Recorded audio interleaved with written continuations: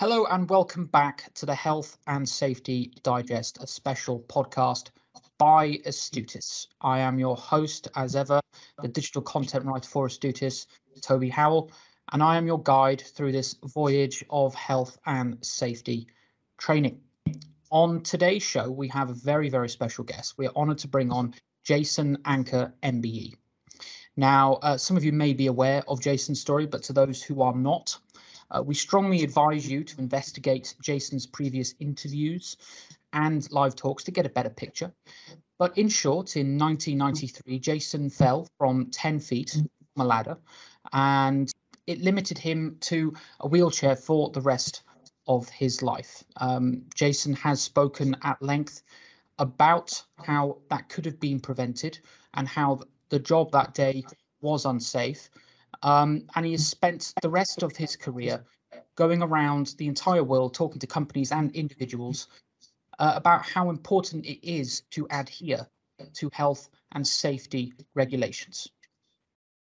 Jason is widely considered to be a global health and safety influencer, and we are absolutely honored to have him on the show today. So without further ado, Jason, welcome.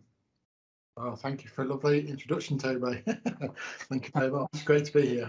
It's an absolute honor to have you on the show. And before I start off, I like to say what you do, and I think as a company, we believe everything that you do is absolutely amazing, and we're honored to have you on. Oh, thank you. Thank you very much, mate. So, if we could start off by talking about health and safety as a general topic, what would you say as a first question, really? What would you say health and safety means to you? Well, obviously, since the last sort of 13 years I've been speaking, health and safety means absolutely everything to me. Prior to that, what did it mean to me? Probably what a lot of people I speak to when they come into a session mean, because it hasn't got the best reputation of being an interesting topic, especially to a room full of people sat in a canteen or in a venue. We feel like we've got better things they could be doing with that hour of time. Arms folded. When they come in a room, we still experience that sort of thing. I think making health and safety be more attractive to listen to is key. The days of just reading off a flip chart and telling people what they should do, I think is gone. We need to involve people and ask them what they think about health and safety. I think that is key, involvement. Are we talking to or talking with the people we want to help? However, I actually believe we've changed. And I think we've changed probably due to the crisis we've all been through. And I think now we are taking this holistic approach to wellbeing as well. It should be health, safety, and wellbeing. Traditionally, it's always been about rules and procedures and getting them right, and then the training. And obviously, if people are trained and people have the right equipment, they should work safe. But we all know that people sometimes choose not to, which was in my case in my accident. I actually chose not to work unsafe, and probably that's where we are. Well, it is interesting you bring that up, because I was gonna ask you a question about that later on. I think there's definitely been a shift, hasn't there, between the mental health aspect and the inclusion of that. It's health, safety, and well-being, as you rightly said. And I think in that answer you just gave there, you really did sum it up. There's this kind of stigma, isn't there, regarding the topic of health and safety. My next question was always going to be, you have your view on it, we have our view on it, and I think it's pretty shared. Do you think other people share that view?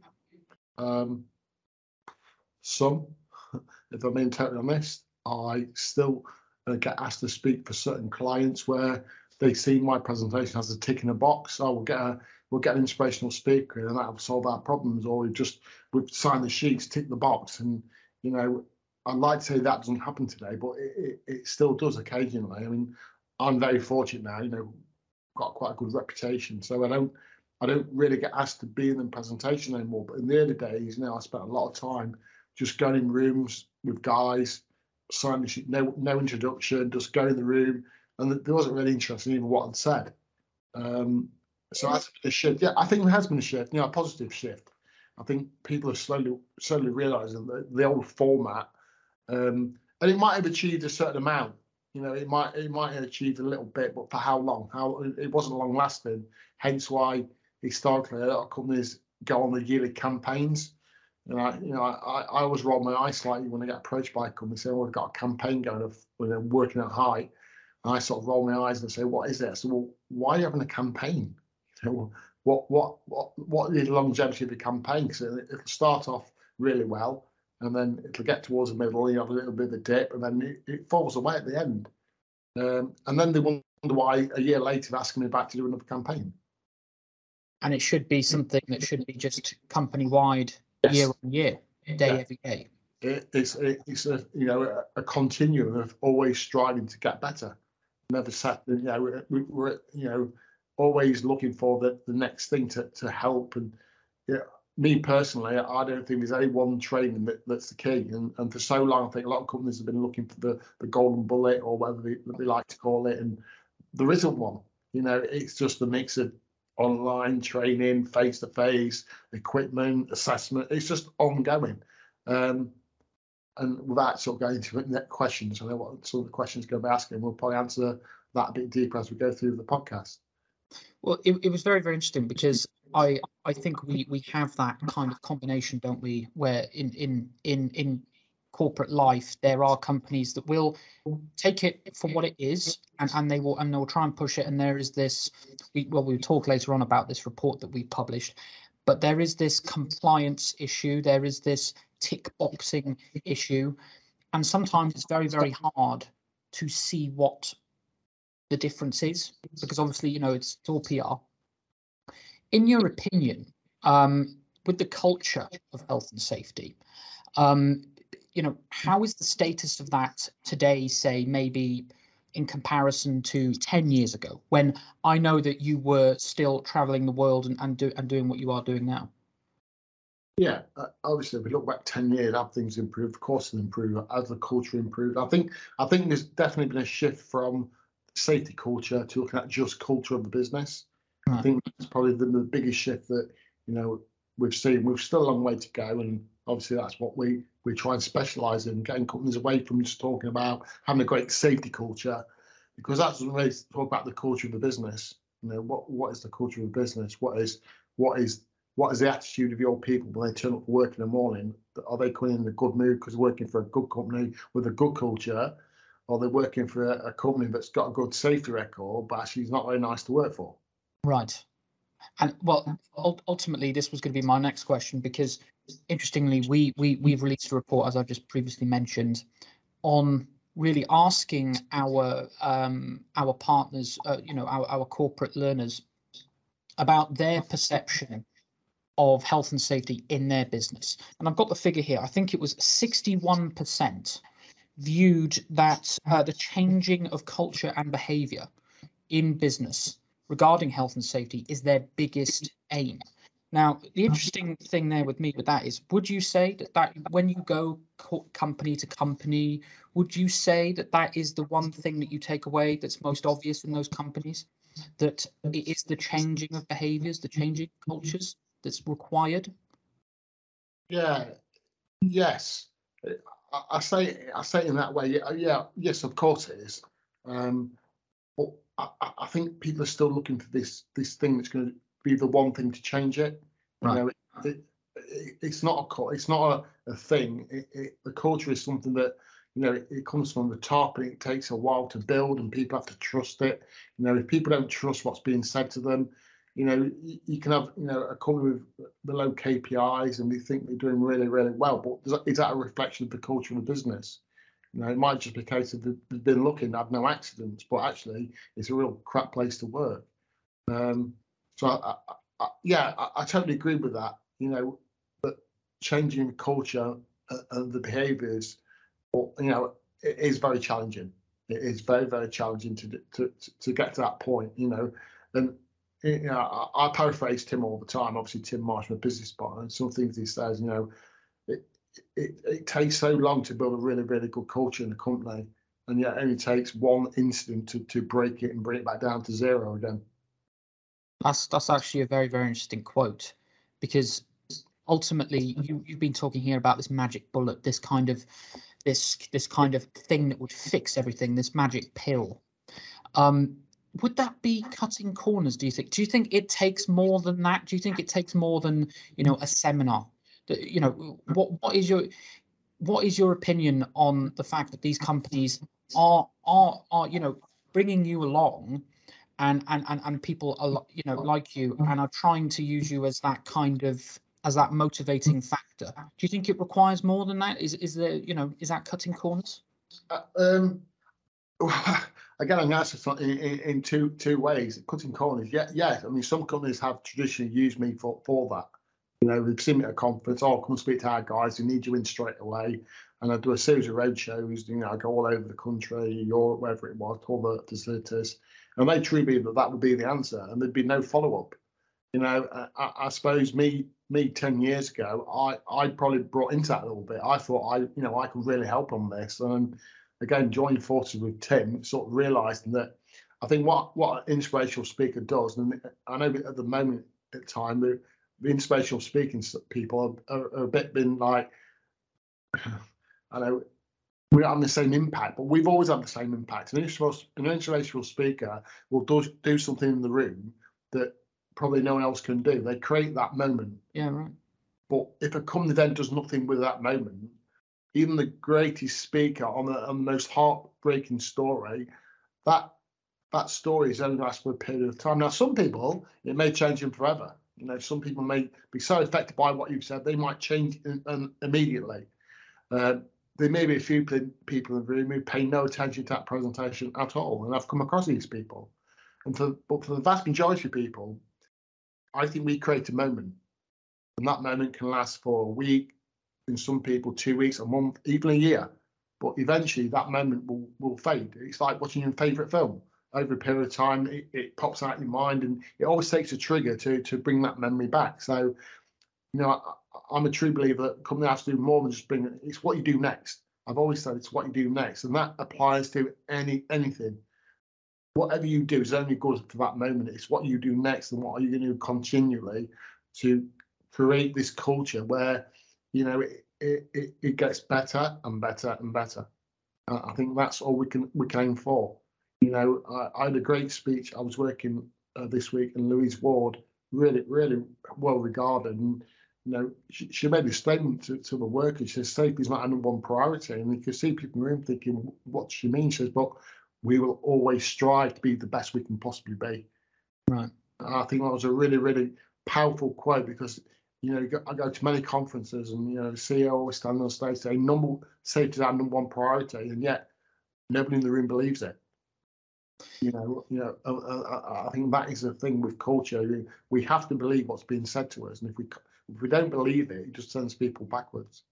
Well, I think there is that idea, isn't it, that it will happen to 1 in 100. It will never happen to me. But out of curiosity, an impromptu question is, when you're confronted with those people, say in the front row, who aren't paying attention, how does that make you feel? I normally find people aren't paying attention, always sit at the back anyway. So Right. after years of doing presentations, I gauge people as they walk in the room and where they sit. I've already sort of made my mind up, and it's not always that people aren't interested in safety. They just probably don't want to listen to a terrible story, because they may be going through their own problems at the time, and the last thing they need to hear is more doom and gloom. So, and when I very first started, obviously I was very, very raw. It was such a traumatic time for me to share my story. I was reliving it every day, and it was very difficult. And then when I ever got any sort of confrontation in the room, or someone at nothing, I take it really, really personally. Right. But today, like I say, I don't judge anybody in the room now, because we don't actually know what's going on in their life. And I think it's getting away from people don't want to listen to the story, more that there must be a reason why they don't want to listen to that story in that moment. So talking about the well-being, which we'll come on to, is I now engage people who don't want to listen. Maybe they're going through some personal trauma at the moment. Maybe this is just a bad place for them to be. So I always give people the authority to walk out of the room. If you're not in a great place, or I say anything that may offend you, or you don't particularly want to listen to today, please feel free to walk out the room. And you give people, I think it's breaking down these presentations because people just presume that's what it's going to be about. So I'm going to talk to you all about this horrendous experience. And I think any training should be like that. You know, we have to engage people to want to listen to the presentation, even if they particularly don't want to listen to it.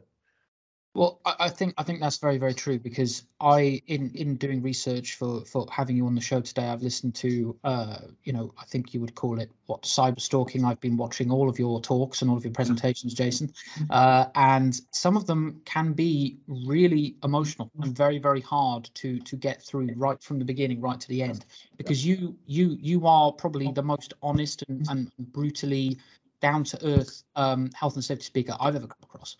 So I can understand that. My next topic would have really been about your company work, and how you go across the world and you discuss health and safety topics to workforces. Obviously, we've had the COVID-19 pandemic, and for me personally, I've seen a huge positive shift in attitudes towards health and safety since it's happened. How do you feel about that, Stephen? Because you're going to these companies and you're gauging a more first kind of hand experience. Yeah. Well, obviously, when it hit the first time, obviously the face-to-face work just completely dried up. But obviously, I was getting approached by companies who was going through a really bad time. Morale had dropped massively. So you had people who was furloughed, but then you had people who were still going to work. But they was going to families, so they had double stress of a job. The job wasn't the same. People, less people at work. People, being furloughed, and so there was definitely a shift in. I think everybody was affected by the pandemic, whether they stayed at home, whether they got furloughed, whether they're still working as a key worker. And I think what we was talking about for the couple of years prior to the pandemic was, I hate that word, but that's what it's called. We was always sort of going down this road of trying to tie wellbeing to health and safety. And me in particular, with my presentation, I was sort of advised by quite a few people not to do it. That what you're speaking about wellbeing for is part of health and safety. And if anything, the pandemic actually gave me opportunity to speak about it a lot more. So on all my online presentations, obviously we shifted straight away to online. We did quite well. It was quite busy through the pandemic, actually. A lot of time I was reaching out helping clients. I spent a lot of time with emails on the phone to good clients of mine, asking, do you need any help? Some clients who took me up on an offer to do some free presentations just to try and engage with the staff who were still working. But there's been a definite shift. I'm a big believer, no matter how bad things are, you try and look for the small amount of positive was in there, because in any tragedy that happens, however small it is, there's always a piece of positivity. We have to sort of focus on that part, and that's how I sort of live my life today. And so that's what we did as a business. Now, what can we shift? So even now we're back doing face-to-face stuff, which is which I love doing the best. I'm still doing quite a lot of virtual stuff as well, because for some clients it really, really works. They've got a workforce that's split in different places, so for some clients it really, really works. But for me, it's been a really traumatic time for the majority of people in one way or another. Some people have lost family members, some people have lost their jobs. It's been traumatic for everybody. And as we slowly come out of this on the other side, I think people actually realise that our biggest fear was that when people came back into the workplace, they wouldn't be switched on. It's like, I always use the analogy, it's like a footballer who's broke his leg. He's been on the sidelines for a bit, then he goes back into training, Right. leg work, all the work, but he doesn't go and play a full game of football. There's a period of time that gets him back up to fitness. Okay. What's happened with the pandemic is people have been off for whatever reason, and then you're straight back to work pressing buttons like you've never been away. For some people, it could be 2 years. So is there going to be a spike in accidents? That was my biggest fear, but we're going to hit something. We've made so much progress over the last decade.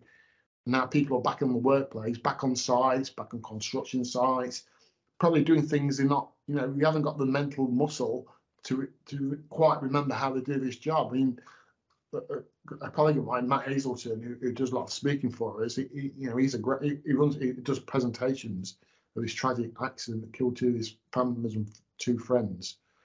He's actually got his own groundworking company, and he just said that he got into a digger one day, and for a split second, he just started thinking, where's everything go? It wasn't. It was having to think about what he was doing. It wasn't that memory muscle of just working a digger like he normally would. And I think that just demonstrates that people just need this time to reaccustom. And I'm sure deadlines on projects aren't going to give any leeway for how people are feeling at the moment. Deadline is a deadline, and that's it. So are people going to be pushed to get deadlines met when they're not physically, mentally fit at this moment in time, just to hit the high peaks of production? It's that adjustment period, isn't it? It's that adjustment period after being at home for, I can't even remember how long we were at home now for. It seemed like forever.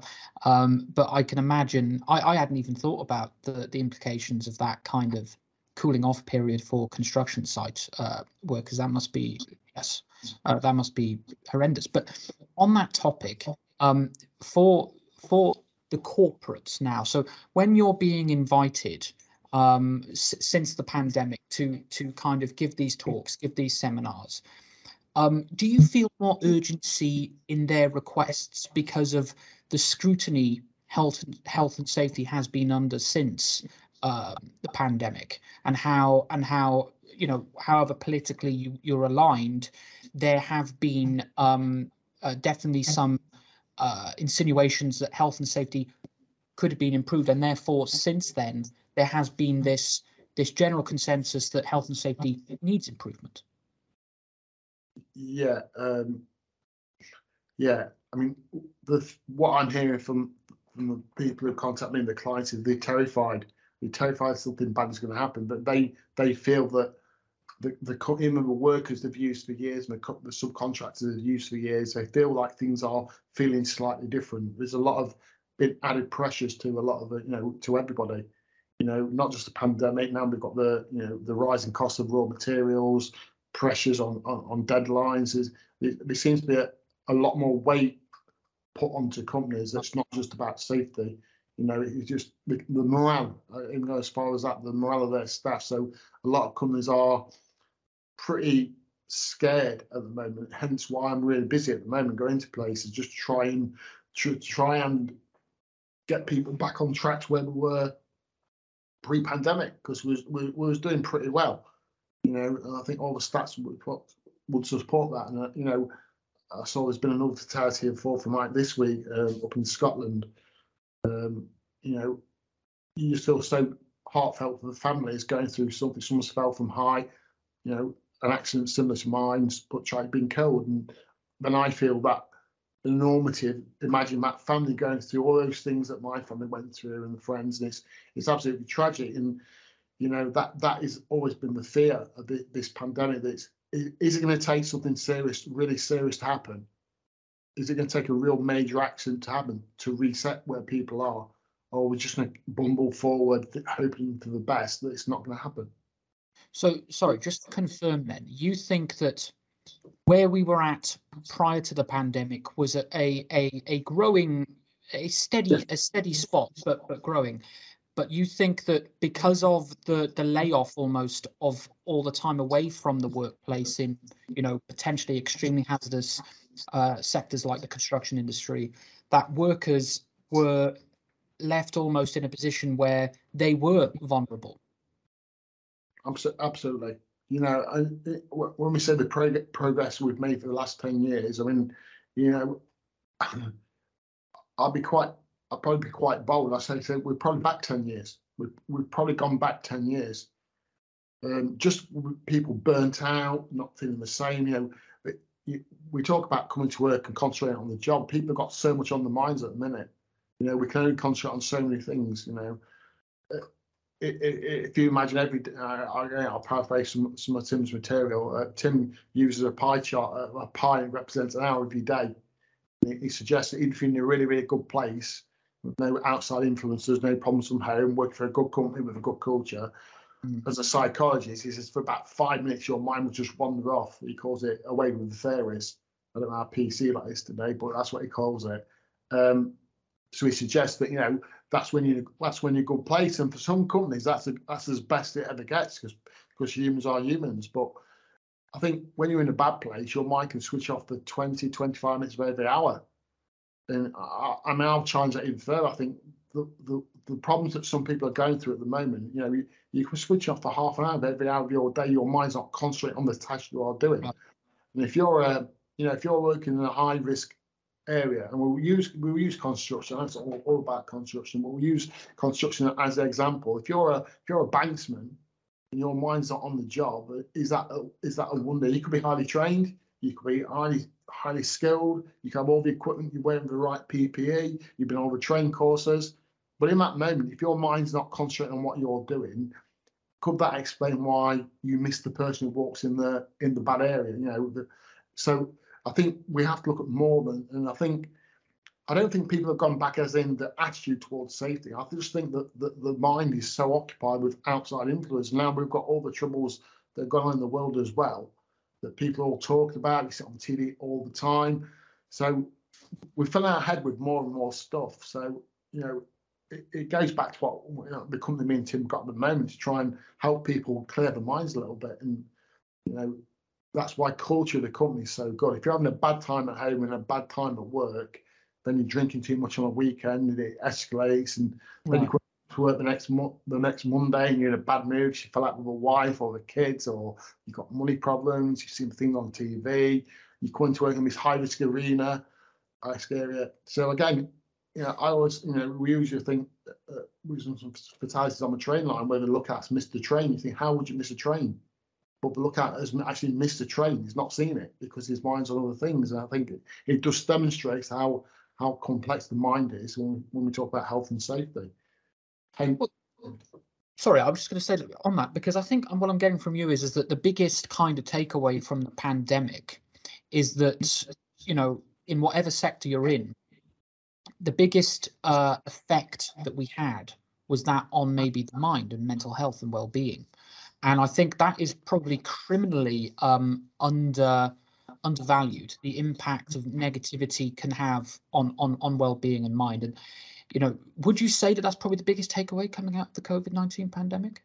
me personally, yes. You know, as I say, when you look for something positive that's come out of the pandemic, it's really pushed what we've been speaking about for the last sort of 4 or 5 years to the forefront. That, you know, we take it a stage further. I believe we should talk about well-being, health, and safety. That's my personal view. Right.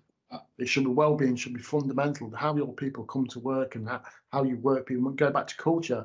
You know, that's what this is all about. That's when the manager spots that someone else is struggling in the workplace, or a worker notices his manager is struggling in the workplace. You know, it goes all through the company. You know, I think this is probably the most positive thing we can take from this, that the whole arena of mental health, and not just as a separate issue, it's health, safety. Well, as I say, well-being, health, and safety. And the more we can get companies to appreciate that, you know, when I do my presentations today, and that's what it is, it's a well-being, health, and safety presentation. I give them a safety story for half an hour, go through all the trauma of my accident, and then look at how my well-being maybe influenced what I did. And we leave the room, and no longer do we get Q&A sessions talking about safety. All the questions afterwards are around mental health, mental well-being, and people struggling in the workplace. So I know that what we talk about today is key, but goes back to then, what do companies do with that knowledge? So my whole role in my company now is I go out doing the presentation. People say, what can we do next? And I introduce them to Tim, because here's what we can do. You know, we can help you move forward by, it's human error more than safety. Why do just people make mistakes? And that could be about production, it could be about quality, absenteeism, presenteeism.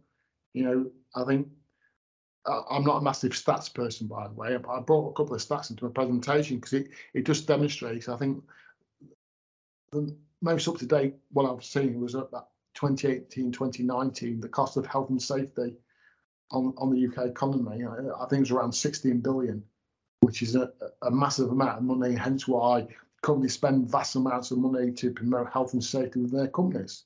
Mm. I think Deloitte did a study in 2020, the effect, the cost of mental health in the workplace, 46 billion. So it just dwarfs it. And I think nearly half of that is presenteeism. Actually, fundamentally, what we're talking about, people actually going to work not in a great place. So how much good work do you get out of somebody who's not in a good place? Yeah, he'll turn up, he'll probably do his shift for 8 or 10 hours or even 12 hours, but how much quality work does it actually do for you? What's it actually costing you as a business? So how would you say then? Because that's a very big. Did you say 46 billion on 46 billion. So out of curiosity, how would you say then that we tackle the issue of well-being in the workplace? Um, I do not like some of the phrases. I just think because it becomes that they become that poster phrase, and people get, oh, it's another campaign. But it's breaking the stigma. But believe it or not, I've only been openly speaking about my anxiety issues for the last year. I've mentioned it before, and I'll give some pointers to it. But I'm really open with the family. I'm open with everybody I speak to. It drops in the conversation quite quickly. But my anxiety that I still battle every day. But since I've been speaking about it, it's made it a lot easier. I seem not to be struggling as much because I'm more open. I think with any kind of mental health issue, hiding it is the most hardest thing. So for me, it's creating it. It's just dropped in the conversation like a normal part of any other conversation. And when people just say, I'm struggling today, we can help people. It's not about having time off work. It's probably the opposite, because especially again, we use construction as an example. In construction, you can't afford to have time off work. We know that construction has got a really bad reputation for a high proportion of suicides, within the working population. But I don't think it's necessarily means that if you work in construction, you're going to kill yourself. I just think the high pressure in construction, the subcontractors, you go to work in a bad place. I think if you look at the amount of the population who spend time off work with mental health issues, it's normally HR, teachers, because they get paid. They're on salaries. Right. So when they're having a bad day, they can have that time off, which is absolutely crucial for some people to have a bit of time away. But when you're working on a construction site, if you're not there tomorrow, your job's gone. Someone else has got your job. So you haven't got the time to say that you're struggling. However, I still do believe that just by speaking about it, so even if you're having a bad day and you've got to go to work, just by speaking, you're having a bad day, and it becomes that normal conversation. And Right. what the sort of evidence from me I'll give to you that I speak about this wellbeing topic in my presentations, and guys just come to me afterwards and open up to me. I had a guy yesterday came up to me after the presentation. He was asking me about what I did for help me get in my daily battles with my anxiety. And I essentially wanted to tell something. I said, so what's your story? So I haven't got one. And I said, well, is there anything you'd like to discuss? And obviously you give him that space, then it's okay to speak up. He said he had a constant fear of dying. So it started 6 years ago, out of the blue. He's lived a pretty normal life, struggled with his mental health. And 6 years ago, started this dread at Christmas that he was going to die. It was fear of dying. He says, I've really struggled. I said, who have you spoke to? He said, you. He said, you are it. You are the first person I've opened up to. And I said, well, how do you feel? He said, well, actually, I feel a lot better. I've actually spoke about it. And I think for me, that's where we need these conversations to go, because I think everybody is struggling to some degree. It should just be a normal conversation. So how Yes. can we help? We facilitate that.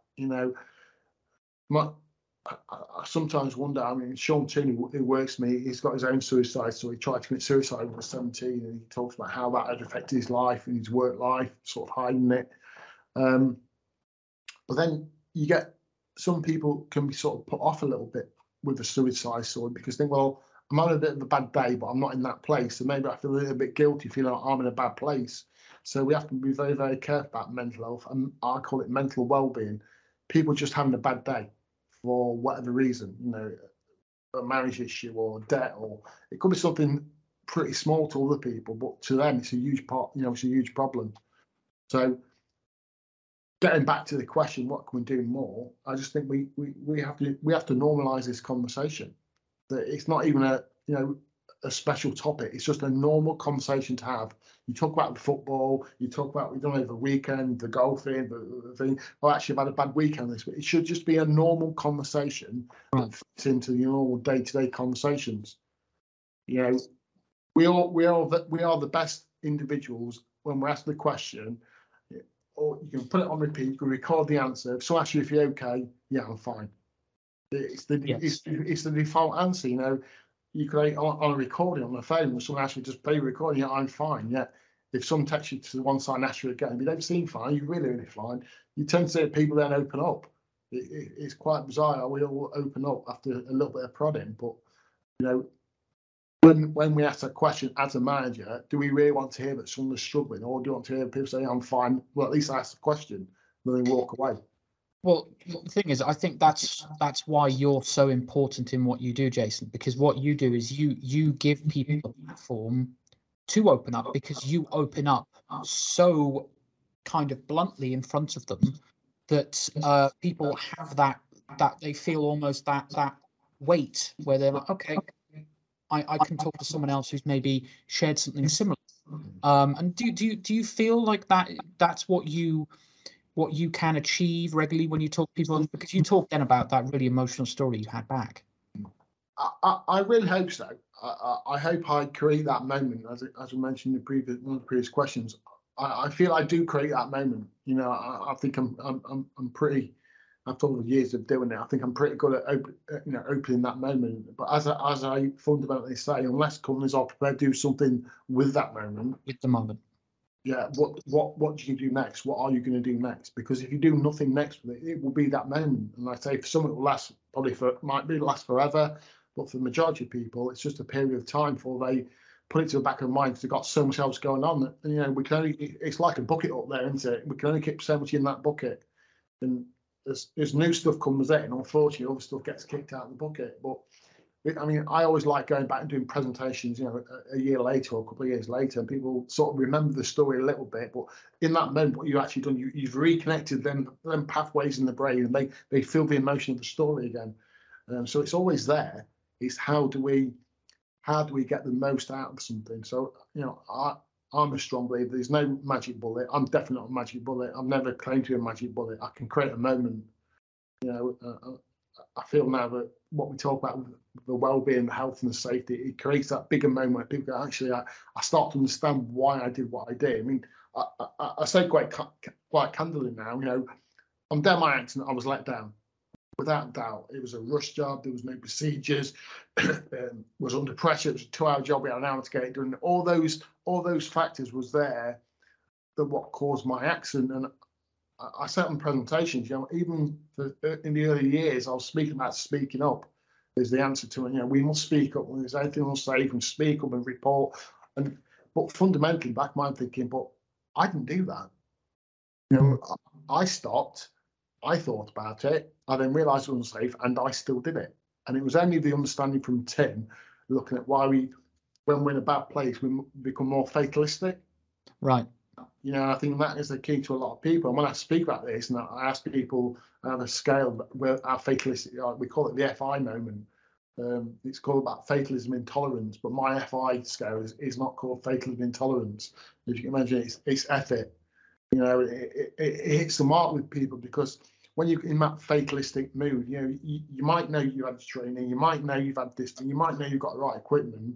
But if you're feeling fatalistic because you've got a bad marriage or you go through, and you just can't be bothered, is that the reason then people are still choosing to work unsafely? So I do think that becomes that choice. So the possibilities that could lead people to, even for 5 seconds, be unsafe in their practice could be quite honestly related to something that happened 2 weeks ago from a bad Sunday. Yeah. Now that, you know, when you think about it like that, that is that's I, scary. on my fully painted FI scale, which I use on the presentations, because from 0 up to 10, obviously, I even say even for the majority of people, their FI score always hovers about 1 anyway, because you've come to work with some kind of issue from somewhere. If there's a fallout, with, you know, whatever's happened. And then you get to number 5, and most people are admitting to me that's where they spend most of the time. And it's quite frightening, really, that most people are confident to admit that their active score is around the 5 mark every day. It's quite scary. On Demax, I was number 10. And I say number 10 can be when you had a bad time at home and a bad time in work. I was having a bad time in work, and I was at 5 on a regular basis. Well, what really kicked me over into a 10 on that particular day? Nottingham Forest.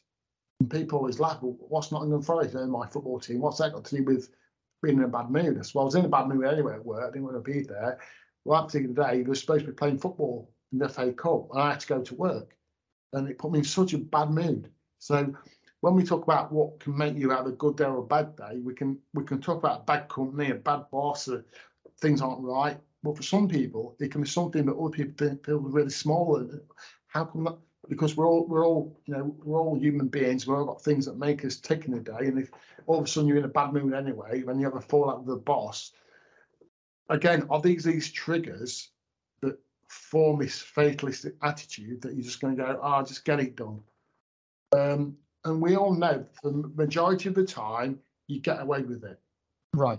Nothing happens. And then that's what keeps you going down that path. And then, the companies don't think, some companies measure KPIs. I understand the importance of these things, Keith.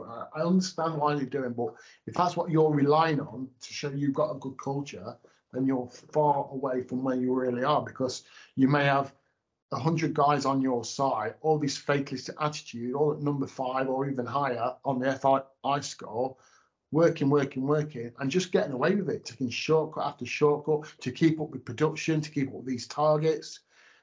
And that's why some companies are saying, the triangle, we had nothing to show it was going to have an accident. All of a sudden, they had a major accident, and they can't understand why. And yet, if you looked at the FI scores of these guys for the last 6 months, guys are struggling with arguments at work, or is it bad culture, or is there's stuff coming from home? Is there and again, a lot of companies say, but we've hired guys really well, as if money. Again, without naming companies, I went to a project where guys are working 12-hour shifts. It's days and night shifts. They're getting very little time at home. And I went to the car park, do a night shift. In the car park are BMWs, brand new Audis, all top of range cars. You go in the canteen to speak to the guys, and you can see these guys are not in a bad place, but just shattered.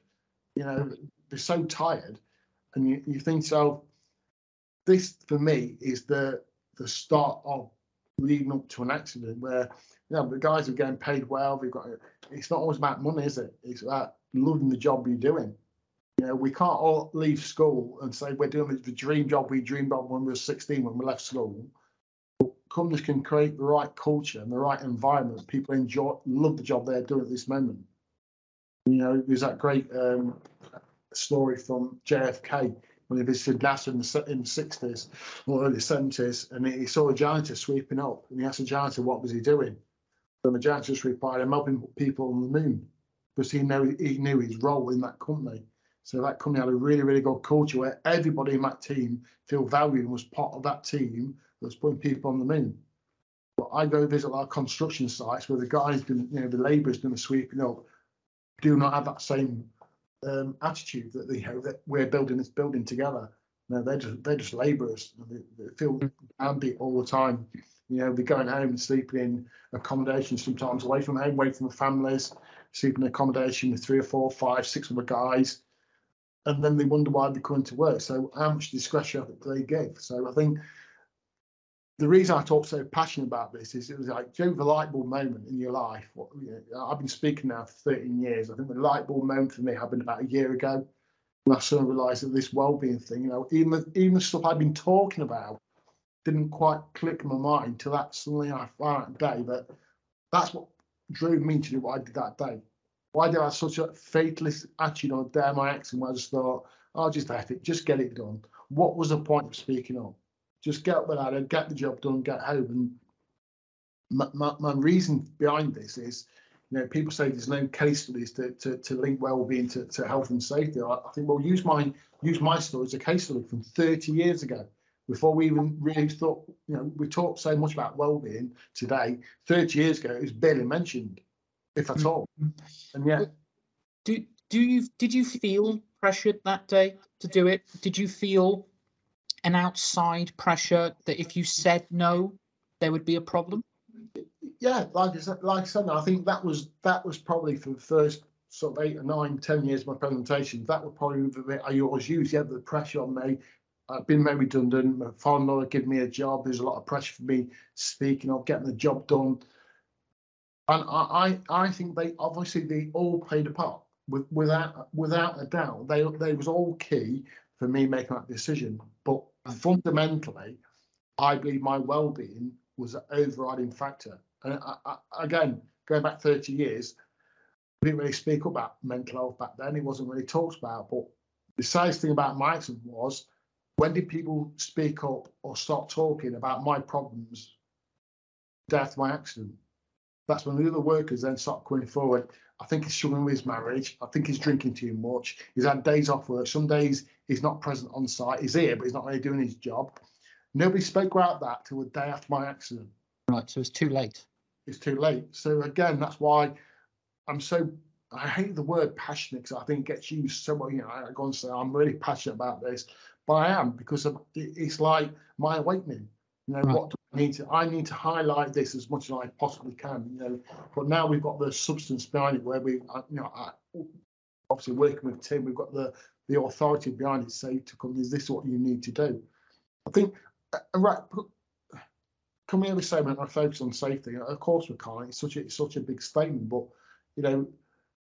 I can remember first meeting with Tim all those years ago when he said we've done safety, and I was thinking, I was like taken aback by his statement. I don't understand what you mean, Tim. He said, look, let's create a good culture to come to work. Let's give the guys the right training. Let's give the guys good pay. Let's give the guys these things. He says, and if we can do all these things and create the right culture, as a byproduct of it, and especially looking at people's well-being, how they come to work, how they leave work. I don't think it's acceptable anymore for a company to say, we must provide all this health and safety so people go home in the same way they arrived. I don't think that's enough anymore. We need to create an environment where people come to work, probably with problems from home, but they have a really, really good day at work, where they feel valued, where they feel part of the team, and they could actually go home better than they arrived. And I think for me, that is the bar we need to be raising to. Create the right culture where that, because I still go into a lot of companies and you just sense the culture is not right. Right. Yeah. And how do we go about convincing companies that we need to ensure that employees exit the door better than the way they entered it? Or is that an answer that you can't really give because it's? I'll give my answer, because fundamentally, and I think companies need to make money. Companies exist by making money. Or we have to get the jobs done, so we put pressure on the guys to get the job done because we need a job doing. Let's look at this from a different aspect. I talk about the well-being on the presentations, and I have a little slide now, a little dig at some of the people like doing that, and confrontational. I always have some pictures, some pictures of a load of managers rubbing their hands like that, saying, "Oh, all this well-being sounds absolutely fantastic, but how much is it going to cost us?" Because it always comes down to cost. And again, using the study by Deloitte in 2020. They suggest that every £1 you invest in good mental health, the returns are about £5 in better productivity, quality, less absenteeism, less presenteeism. So for every £1 you actually invest in mental health, you get £5 back. So what's the cost of not doing it? £46 billion a year. Right. So where the figures are, but obviously the cost is one, but surely having a happy workforce who are contented, coming to work in a really, really good way, is going to be more beneficial for you, for profit and for safety. For me, it goes hand in hand, and it's one of those things where these things that things that you know, so people know about safety and know why you should do it, and then these things that you don't know, like people fly planes but you don't know how to do it, and there's this vast area where you don't know what you don't know. The unknown. The unknown, and I think that's probably where we're sitting as a company with me and Tim, because people don't actually realise the importance of well-being into safety. Is it health and safety, or is it well-being, health and safety? And I think until we take this holistic approach to it all, we're always going to get what we've always got, and you're probably aware of all Toby. You see another campaign done with a jazzy logo and some extra buzzwords around it. But fundamentally, it's exactly the same what we've always been doing. There's nothing different in there. It's just different terminology, different way of looking at it. But fundamentally, it's exactly the same as what we've always done. And for me, if we've always done it in a certain way, we're always going to get the same results. We've got to do something different. And for me, for somebody who is struggling, and again, without going too much into things that happened, but we was presented only 2 weeks ago, and obviously we talked about the mental health, and a guy came up to us, I'd say mid-50s. He showed us his arms. There was cuts on his arms where he'd been self-harming. And he actually said to us, well, 1 year ago, I've really struggled with mental health, really, really badly. He said, and 1 year ago, I actually came to work with the intention of hanging himself off one of the cranes. And I was and he said, well, what that said to me today is for the first time I've realised I need to share my story of what I did. And said, yeah, and unfortunately we couldn't stay till the end of the presentation, but we went back the next day, and the manager said to us, you won't believe what happened yesterday after your presentation. He said, not only has he come speaking to you, and I saw him speaking to you, he said, at the end of the session, he just stood up in front of his peers and shared his story. Wow. Said, absolutely, wow. Yeah, I just got goosebumps talking about it, because it was, for me, if by me sharing my story, if I've achieved for that guy then to share his story with somebody else, that's fantastic. And that's normalizing that conversation. Just, and I would imagine that other people then would open up about how they was feeling. What positives can companies take from that? Well, for the first time, they said, yeah, we probably need to give this guy a little bit more support. We didn't know this. So straight away, that guy's been at work since he's not had a day off. He's come to work every day in that mindset. So right. What was he given at work? How much extra effort was he given for the company? He was probably coming to work doing just enough for his wage every week because he was in such a bad place. So that's where we need to be. And companies have to recognise that getting guys to work on extra shifts on weekends because the project's behind. And I understand all these things with deadlines, I do, but to take a step back from it sometimes and just have a stand down and go, where is everybody today? And if you find out most of your staff are at number 5 on the ethics scale, chucking extra hours at these guys, so not only have you ruined the week, you now get them on a Saturday, and on the Saturday, they're supposed to take their son to the football. So you might be paying an extra £200 to go in on a Saturday, but that's caused loads of problems for this guy in his home life. So now he's ruined his Saturday with his son, he's probably fought with his partner, and he's back at work on a Monday morning with a load of anger issues around his weekend being ruined. But again, it falls into this area where companies don't know all this is going off. All they know is the guy's been to work, we've not had an accident. Aren't we fantastic? What a great place to work. But the workforce are saying, no, it doesn't feel like that to us. Because we're coming to this work, we're getting pushed here, we're getting pushed there. And then the guys on the stage, and we get a free breakfast because we've done very well this year, or a token. You're very, very right. And I think what you do starts that conversation off. And like this is why we had to have you on, Jason, because I think, like I said, what you do starts off that conversation. It makes the invisible visible. And as long as you can keep doing that, I think you're so important to that cause. But if we could transition into the last segment into construction.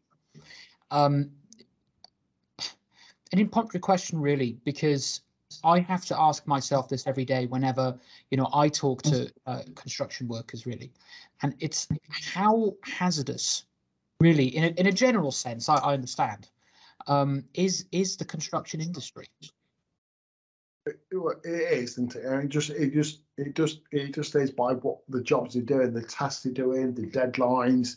I know some clients now. They're speeding the ground to operational. These vast warehouses is 62 weeks. And you think how are they getting these places built in such speedy times? And they've got a good system. They're building a lot of these warehouses now, and they seem to hit the right formula. But again, do you feel pressure to do what you're doing to cut a few corners to keep these deadlines intact? And I think fundamentally, construction's always been about deadlines and targets. And, you know, in the best will of the world, there's been some projects I've been working on, and, you know, things have been going great, everything's going well, and then someone will come in and cut the project, you know, cut the deadline by 3 weeks. But the guys are working to such tight deadlines anyway. It's been cut, you know, the deadline's been cut by 3 weeks. Now, if you're telling me that guys are working all the hours they can possibly work, there's no other equipment can be brought on site to speed the job up. They chuck a few more men at the project maybe, but if you're telling me the project's got to be done 3 weeks quicker or 3 months quicker, what is the only thing that's going to give? It's safety.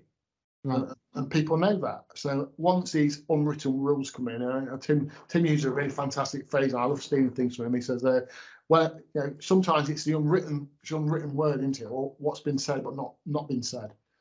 So if I said to you, this job needs doing safely by Friday, what have I implied? But then I say to you, this job needs doing by Friday, but I'm doing it safely, I've implied something completely differently. And sometimes I think managers can be quite cute and clever by not saying do it the wrong way, but not giving it, you know, it's just impossible to do it the right way. So facing that situation, if you are a subcontractor who's probably, you know, he's probably thinking, I've got 50 guys on this project, and if I don't get this job done by Friday, potentially my 50 guys not in work next week. So what I'm going to do, I'm going to put pressure on my guys, and then they put pressure on the supervisor and put pressure on his guys. So all of a sudden you've got a guy at the shop face who's got pressure from everywhere, knowing he should speak up, knowing he should do the right thing, but in that moment thinking, oh, I'm going to get it done. Then we're going to throw in what we've been talking about, all about the mental health stuff. If that guy's then struggling himself, I ain't got time to speak up, I know I should speak up, I'm not speak up. And then when it all goes wrong, and we have the investigation, why have you done what you've done, and you've done that wrong, and maybe give a guy a yellow card or even a red card, because he's the guy who's done the thing. And yet you can see the chain of events has gone all the way back to the fundamental issue. We've squeezed the project times by 3 months. So again, has construction changed? I don't think it has. I think construction is very competitive. You've got a lot of companies working on massive budgets for small margins of profit. There's a huge disparity in what sort of wages people are earning, you know, from the skilled people who earn a lot of money to the agency labourers who are particularly earning that much money. You could be on basic hours, you know, basic pay. So yeah, construction is always going to be a one of those melting pots where we're always going to have issues, just for the nature of what people do. When you visit a construction site and you see what's actually going on in the construction, you start to understand why things are happening. I personally suffer from terrible height fears, and when I walk past a construction site and I just do this, I find myself just overwhelmed from the ground. So I get scared just walking past it. But how would you say, and I know we've alluded to this about the FI scale, and I think it's a fantastic idea what you're talking about there with the mental health and what well-being, as you would like to call it. How would you say it is on a construction site, including, of course, time restraints, budget constraints? How easy is it for someone just to cut a little corner, just to take a little easy shortcut? And how could that snowball? How can that easily get out of hand?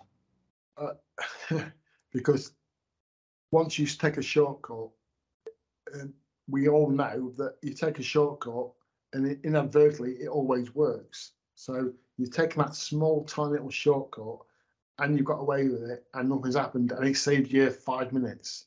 Right. Do you stop there? Do you stop there? The answer is no. Then the next thing you know, you'll take another small shortcut. I don't think people go from working safe to working unsafe. I don't think that ever happens. You don't just go, that's the way to do it, let's do it like this. It doesn't happen like that. It happens over a period of time. You go, we'll take this shortcut. Oh, we can save a couple of minutes there. We'll do this. We'll do that. I always say to when I'm speaking, sometimes I'm doing a presentation, especially in construction, if you could look at yourself when you started this project on day one, you went to all the safety briefs of how this job was going to run, and you look at yourself a year later, how far have you come from that initial meeting on safety? And the guys will all admit they're over here somewhere. And it didn't just happen. I think you're exactly right, Toby. It's these little tiny shortcuts.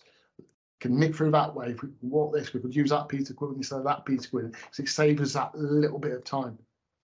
And we all know it always takes the accident to have a reset. And all of a sudden, that's why a lot of companies are getting in. We had 4th minor issues. We had 3 near misses, 4th minors. Get you in just to reset people. Right. And that's how some people just look at it as a reset. And then a year later, oh, Jason, we've got problems again. Could you come and get talk again to these guys? And instead of looking at what it is that fundamentally is making these guys, making somebody take that shortcut. Because it is human nature. It's part of who we are as a species. We always look for the quickest route. I mean, it's a daft story, but fundamentally, I told myself afterwards, you've just done exactly what you tell people not to do. So I went to the Orkneys last week. I was speaking to, it's a great little collective. It's all for the small companies. They get me over there once a year. I don't really charge.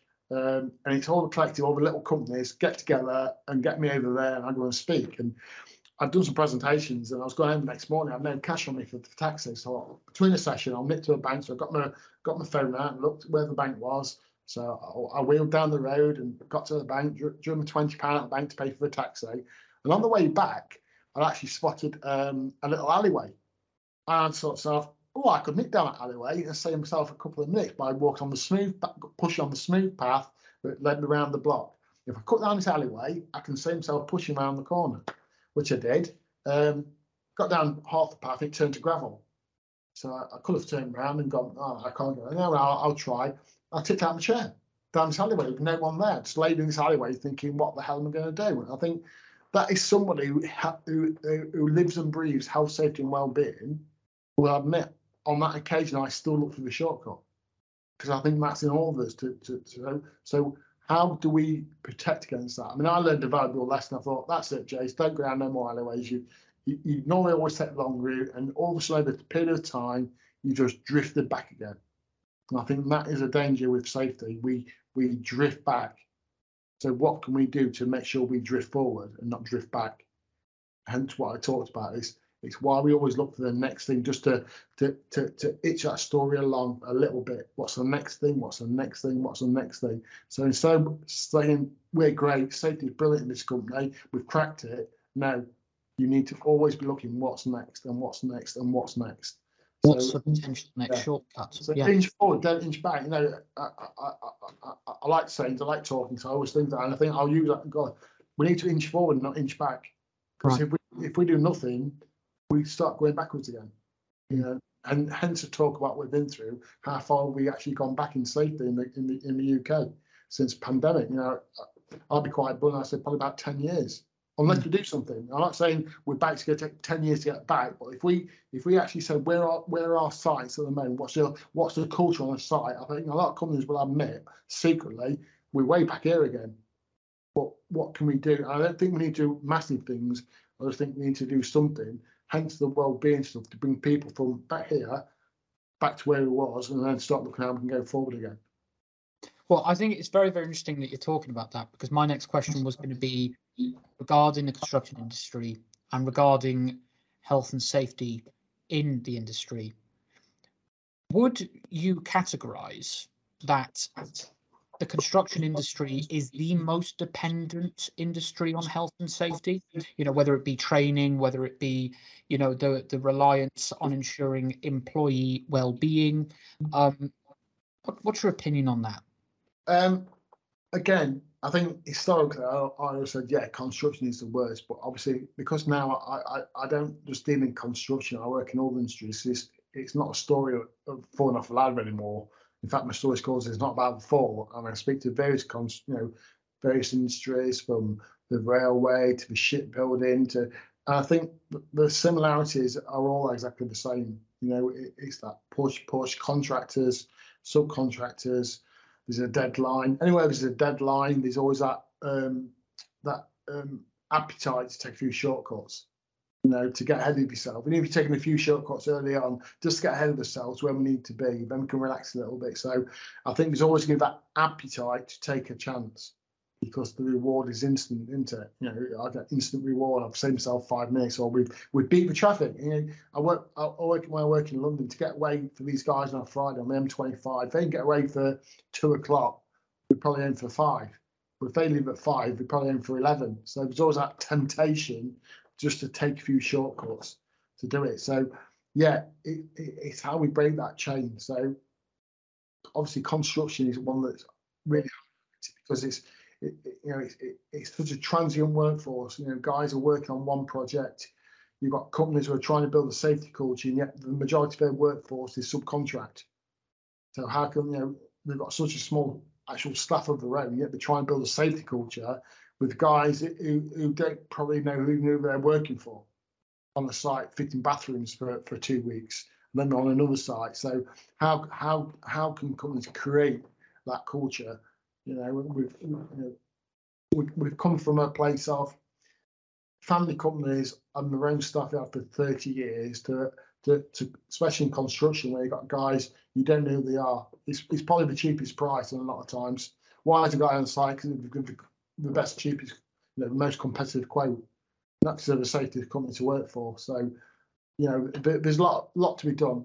You know, I do know a few companies who are trying to get their own staff again. We've realised that subcontract is not always the best. It might be financially attractive on paper, but maybe in the long term, getting staff who've worked for you for a long time and educating those so they can, you know, they know who they're working for. You know, it's always nice to feel appreciated, but if you don't know who you're working for, you never get that pat on the back to make you feel good on a Friday afternoon. You're just going to be sent home as another contractor. So I think there's a hell of a lot more we can do, especially in construction, where we make people feel valued. Well, it's interesting because I'm sometimes shocked at the level of fatalities, especially in the UK, that we have year on year in the construction industry, and it's horrible. It's devastating, and I always ponder that question myself: how can we positively influence that number so it can go down gradually? It's not going to be an overnight thing. Everyone knows that. You know, it's that magic bullet effect we were talking about previously. It's not. You know, that's impossible. It would have been done by now if that was the case. But, you know, in terms of the risks and the hazards on the construction site, you know, out of curiosity, what would you say would be, you know, what are the most common? What are the ones that maybe are slipping through, you know, the net that people are kind of, you know, missing or maybe overlooking? Yeah, we'll go back to working at height. Working at height, especially. Like I said, I don't really do a work height presentation. I've got one. You know, when a specialist firm comes in, so I've got this work height presentation, and to tell the truth, I probably do it about 3-4 times a year when people physically ask about working height presentation. But I'm getting a lot more inquiries at the moment about working at height. So it's again, it just seems like all the good practice we've had around working at height, in particular, maybe has been lost a little bit because people are back at work. I've mentioned before, we're not as confident, we're not as refreshed. But all things going off. Is that why working at height seems to be an issue? You know, a client recently, 3 in the last 3 months, serious near miss of working at heights. He says, and we thought we'd crack this. We thought this is one of those things we'd made so much progress on, yet now we're just seeing it come back. So it's always going to be one for me. Obviously, that's what I do. Working at height still seems to be, because we all know you fall from a height. I would say, fall from any height, there's always an injury, whether it's instant or long term. I've not met anybody yet who's fell off a ladder and suffered no injuries whatsoever. You know, most of them said I got away with it at the time, but 30 years later, now my hips playing up or my legs playing up.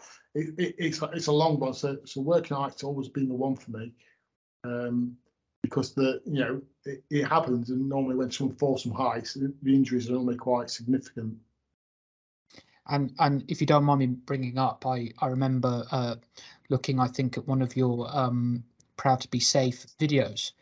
And one of the most touching moments in that was the fact that your son, who went up the ladder, and he said he had that stigma before he went up that ladder, and I it's absolutely, you know, when you think about it like that.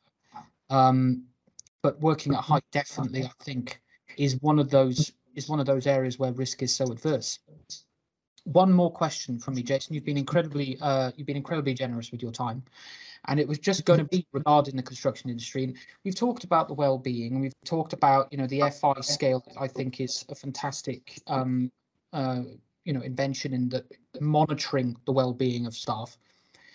How important then is everything around that? So we're talking about the well-being and the training, because of course when you're at a construction site, we are talking about what CDM in 2015 in practice, something from the NEBOSH construction management certificate. How important is that in comparison, would you say, to that of well-being?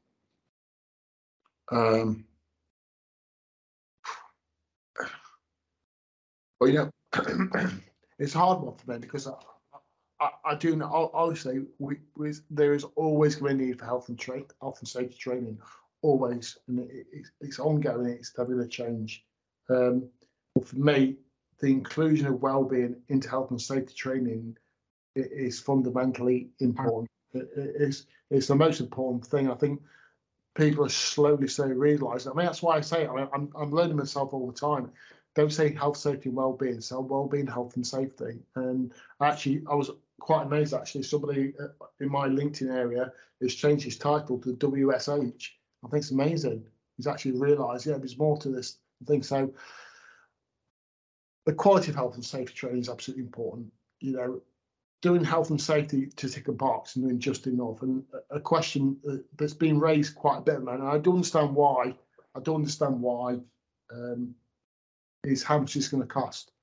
Now, I normally have a conversation with my clients. We talk about what I'm going to do, all the things I'm going to do. And at the end of it, it's how much. I'm okay with that. I appreciate there's a financial, but if that's the first question people ask me, how much is it going to cost? And I say, well, how much is it going to cost you if I don't do this? That's my question. So, what is the cost? The cost is going to you not having an accident. The cost is sending your workers home every single day, probably hopefully in a better place than they arrived. Spending that money so that people have a good canteen, there's decent wash facilities, there's soap in the washrooms, there's toilet paper, all these little things create that culture. So just by spending a bit of money on a speaker or some training, and then yet not investing in all these other things as well, it is pointless. It is wasted money. So a company might say their budget is X amount for a year on health and safety, but if they're not getting value out of that training, then what is the point? If a guy just thinks he's lost an hour of his day by sitting in a training, now he's got an hour to catch up on his productivity that day, that training's had no impact whatsoever. So I think companies need to understand the value of this training, any form of training. I'm not one of these people say you must only do what we do. That any form of training on health, safety, and well-being, in my eyes, is good. As long as that training is delivering it in a good way, people feel engaged in the presentations, in the training, people join in, people go away thinking that was useful and apply some of their message what they do every day. Because if they're not, and just going, it's a tick box, and what is the point? And if anything, you've actually created more danger, because now the guy's an hour behind is what he needs to get done that day. So he'll probably take a few more shortcuts just to catch up. So in a weird sort of way, if it's poor health and safety training, you've probably created more risk by doing that training for an hour or two, because the guys are then feeling under pressure to catch up with the work that they've lost from the training. So it's always ongoing. It's always development. And I think for me, is the understanding how this all fits together. Well, Jason, I have to say thank you ever so much for your time today. You've been absolutely wonderful, and you've absolutely symbolised why we wanted you on in the first place. And hopefully, who knows, that wish could come true in the future. How can our listeners and our watchers find you? Just on the website, the Anker MBE website. Obviously, the stuff I do with that, but I still get a lot of work for Abby from Pride Safe. Abby runs that now. She's got a list of speakers. That normally where it goes. Get in touch with Abby. She gets me out speaking, and I introduce Tim to the business. It's working really, really well. We're in a really good place, and we're definitely changing some attitudes at the moment. Definitely, and what you do, like I've said before, is so important. So we value you very much here, and thank you again for coming on, and it's been an honour talking to you. Thank you very much. I'd just like to say one take as well. Yeah. Cheers, Toby. Thank you. I really enjoyed it. Thank you, mate. Thank you, Jason.